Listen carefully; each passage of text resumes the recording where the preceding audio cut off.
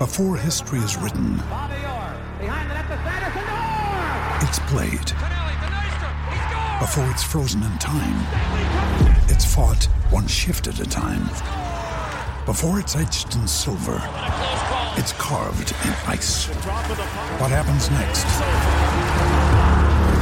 will last forever. The Stanley Cup Final on ABC and ESPN Plus begins Saturday. Want to witness the world's biggest football game? Head to iCanWin.com.au, predict Australia's score with a crystal ball, and it could be you and a friend at the FIFA World Cup Qatar 2022 semi-finals, all thanks to McDonald's. Maccas, together and loving it. TNCs apply. Besides the screen you spent most of your time staring at this week, chances are you are also captivated by a big screen video installation. From billboards to scoreboards, we inform and entertain audiences with our big screen solutions. Visit bigscreenvideo.com.au to see how BSV can bring your space to life. Big talk, big opinions, the panel. And our panellists this morning, I'm very pleased to say, are Jamie Wall, a regular and, of course, a voice well known to us here on SCNZ, Kimberly Downs, who does the Friday show with Beeve, takes us into the weekend. Good morning to both of you. Kimberly, I guess we could probably just use up the whole segment by saying Taranaki beat Canterbury at Pukekura Park and let you go. Look, that's a decision you've made. And I'm very happy to go with that, Smithy. Good morning. Yeah, it was a great weekend for us. What made it even sweeter, in fact, was that I happened to be in Christchurch over the weekend with the kind of extended Canterbury in-law whānau, and that was satisfying, to say the least. But I felt very vindicated because I've been harping on and on, obviously, after the terrible start that Taranaki had to the season, about what a difference it would make when Stephen Perofeta finally got to play for them again. And I was, delighted to see that come to fruition at Pukekura Park as well, which, as you know, I'm a big fan of, regardless of the negative attention that it's been getting of late. Well, of course, on the back of renaming the competition the Neil Barnes competition, because he finally got his way and then he couldn't get a win early. What happened? Look, sometimes good things, they just take time to build. That's all right. A lot of youth, a lot of new faces. And doesn't it just make it sweeter, Smithy, when your team starts poorly, people write them off, and then they come back for a win like that? Certainly made it sweeter in my household. Sorry, I don't know, Kimberly. I'm from Hawke's Bay. Wow, we are getting into this nice and early. Okay. Hopefully, mate, I'll see you for a field challenge at some point. Hopefully you will. Jamie Wall, good morning to you. Jamie, can you just reiterate, I'm sure you've told us in the past, but just can you just re-enlighten us on your particular province of choice and how they're going? Good morning, Smithy, and good morning, Kim. Thanks for subjecting me to this so early in the day. But yes, not a great weekend for my team. On that game you were just mentioning before, I mean, obviously it's two provinces I dislike immensely. And the only thing I can really say about that game is I'm glad they got wet and cold. So, and the same thing happened to Wellington over the weekend. They, of course, lost. It's another season of just what I like to call the Chamber of Horrors that is supporting Wellington. It's a lifelong curse I've had to endure. Many others have as well. And the only good thing about it is that it makes some good jokes on social media. And as for Hawke's Bay, well, I hope that their shield reign ends pretty soon. It's about time the shield started moving again. Of course, you are facing North Harbour in a few days, so it probably isn't going to be going anywhere because they couldn't win a raffle, so they bought all the tickets. So, yeah, good times in provincial rugby. I tell you, the engraver in Hawke's Bay, I must say, he's got the easiest job in the world because all he has to do is just put ditto signs under it. I mean, just front up every morning and that's it. But Jamie, let's get a little bit more international, shall we, with our rugby. And Kimberly brought up a good subject, actually, Stephen Perofeta. And now that leads to me to, we hear Beauden Barrett left training yesterday. So that's not a good sign for him on the back of the concussion issues that he had in South Africa, I'm supposing here, not with any voice of absolute certainty. Perofeta a chance this weekend, and what about other strategies for Ian Foster? Well, I just think so, that he'd be in line for a debut. I mean, he's obviously been waiting for a while now.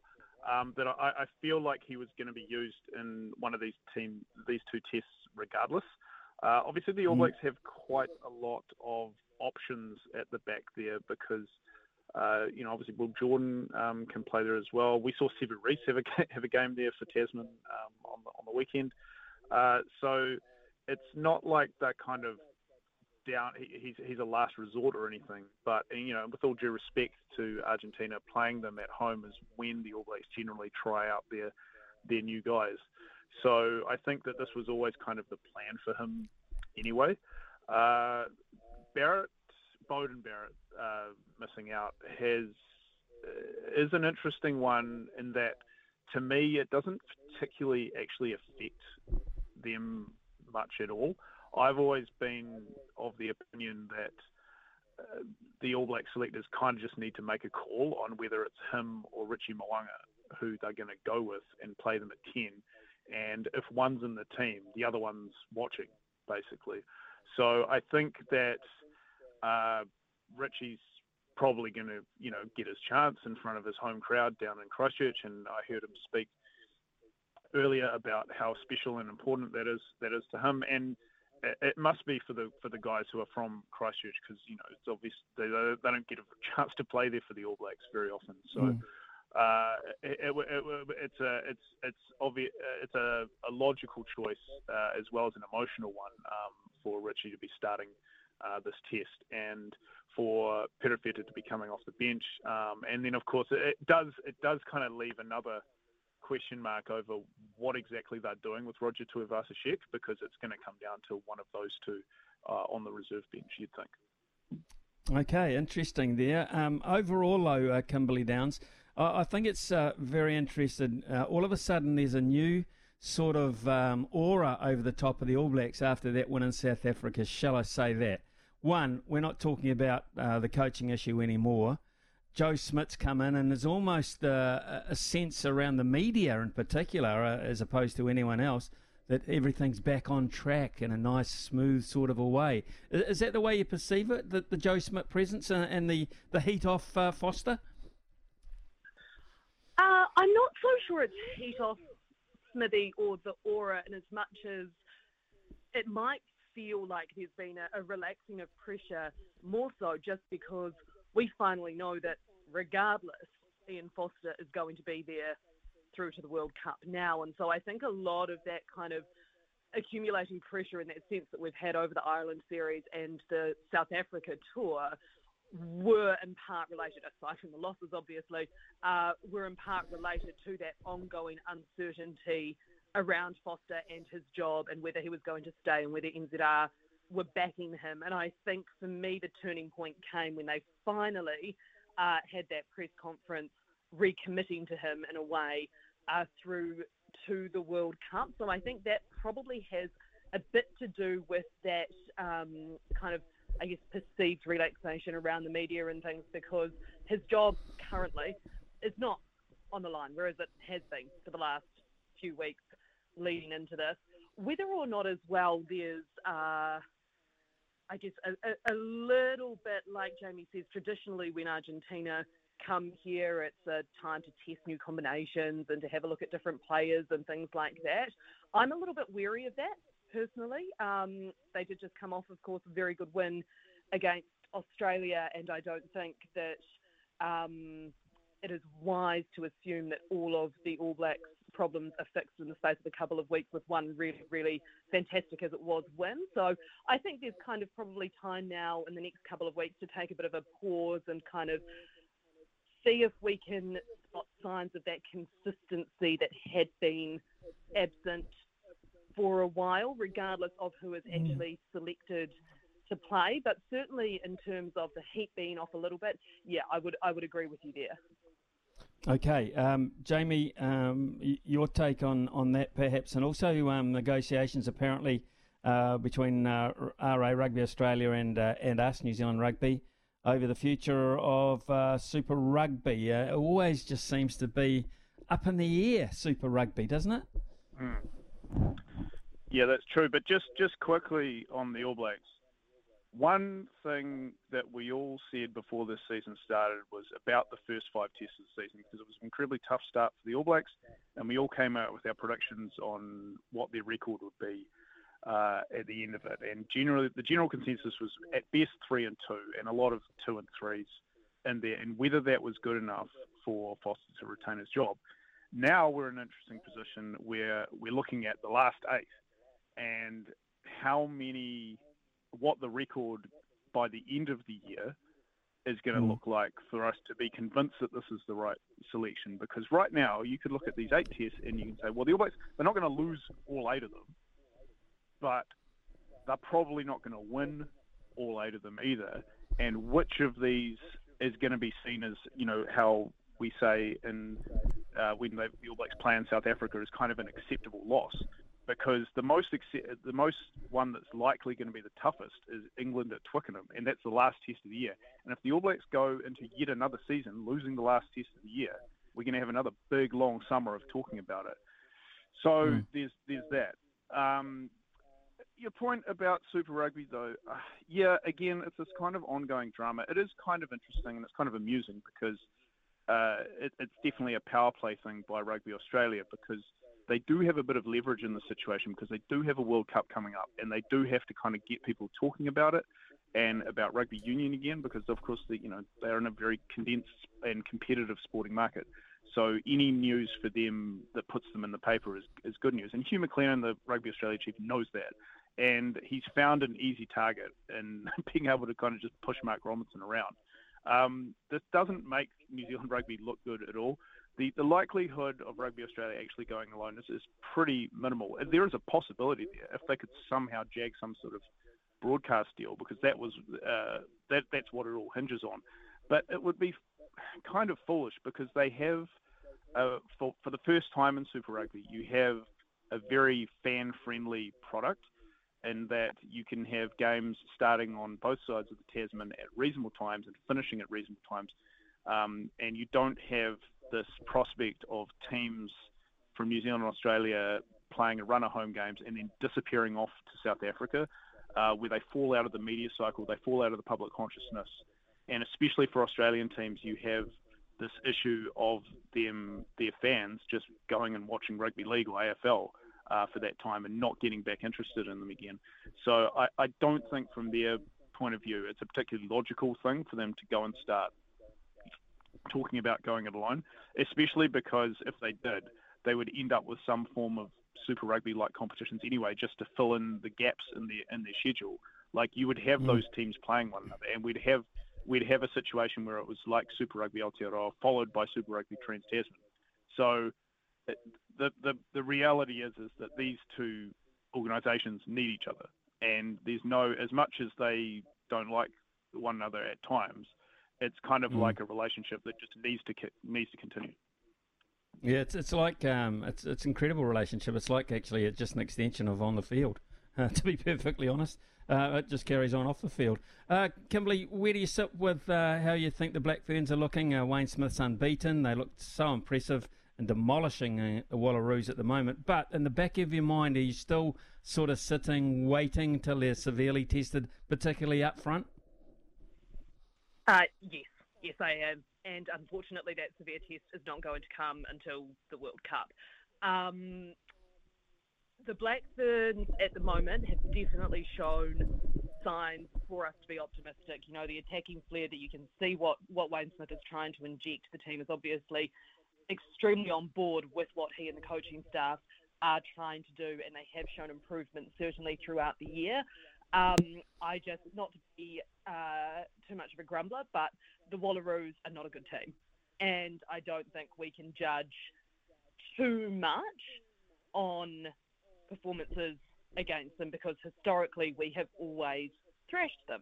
And so it's optimistic signs, but with a grain of salt, that this is not probably the test they necessarily need going into a World Cup, and unfortunately they are probably not actually going to get that.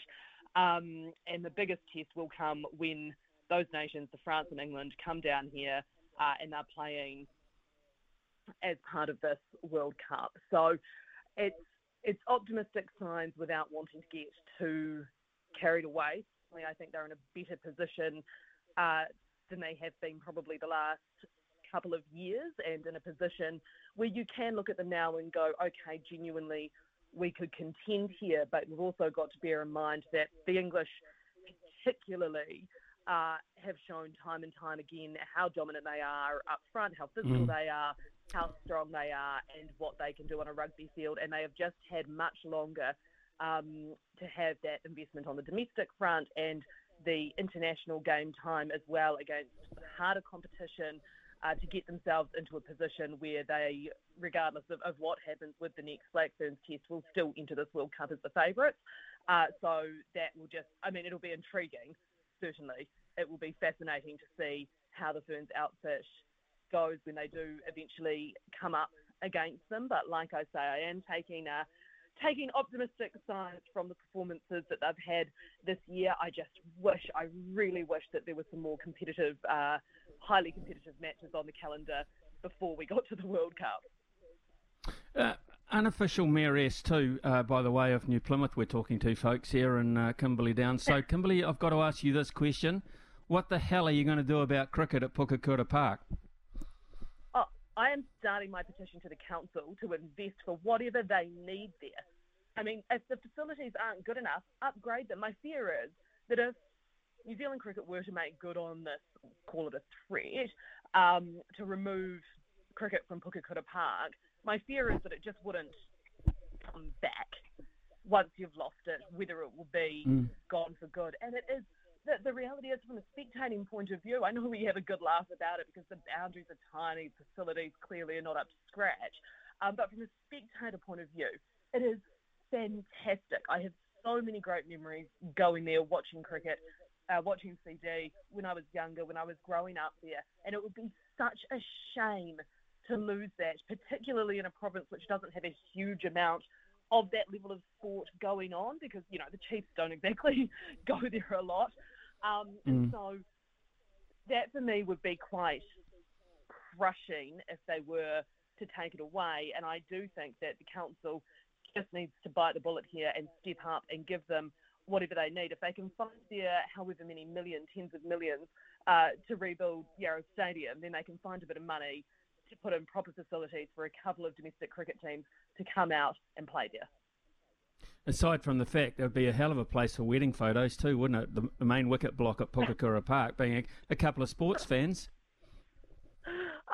You're not wrong there, actually. I hadn't thought of that one. I've been to a few weddings at Pukekura Park in my time, but hadn't considered my own, funnily enough. Look, I'll take that under advisement. My concern, though, Smithy, would be that, all going well, there'll be cricket being played when we're getting married. I think it probably will be for a little while, but long term it doesn't look good, Kimberley. So you get that permission going, and I'll be one of the first signatures on it. I promise you that, Jamie. It's the Basin Reserve, really. It's the Basin Reserve of Taranaki, and you'd have spent. I'd hate to think you could lose the Basin Reserve. There was talk about the Basin Reserve being ploughed down for traffic reasons, etc. But we couldn't lose the Basin, as we can't lose Pukekura.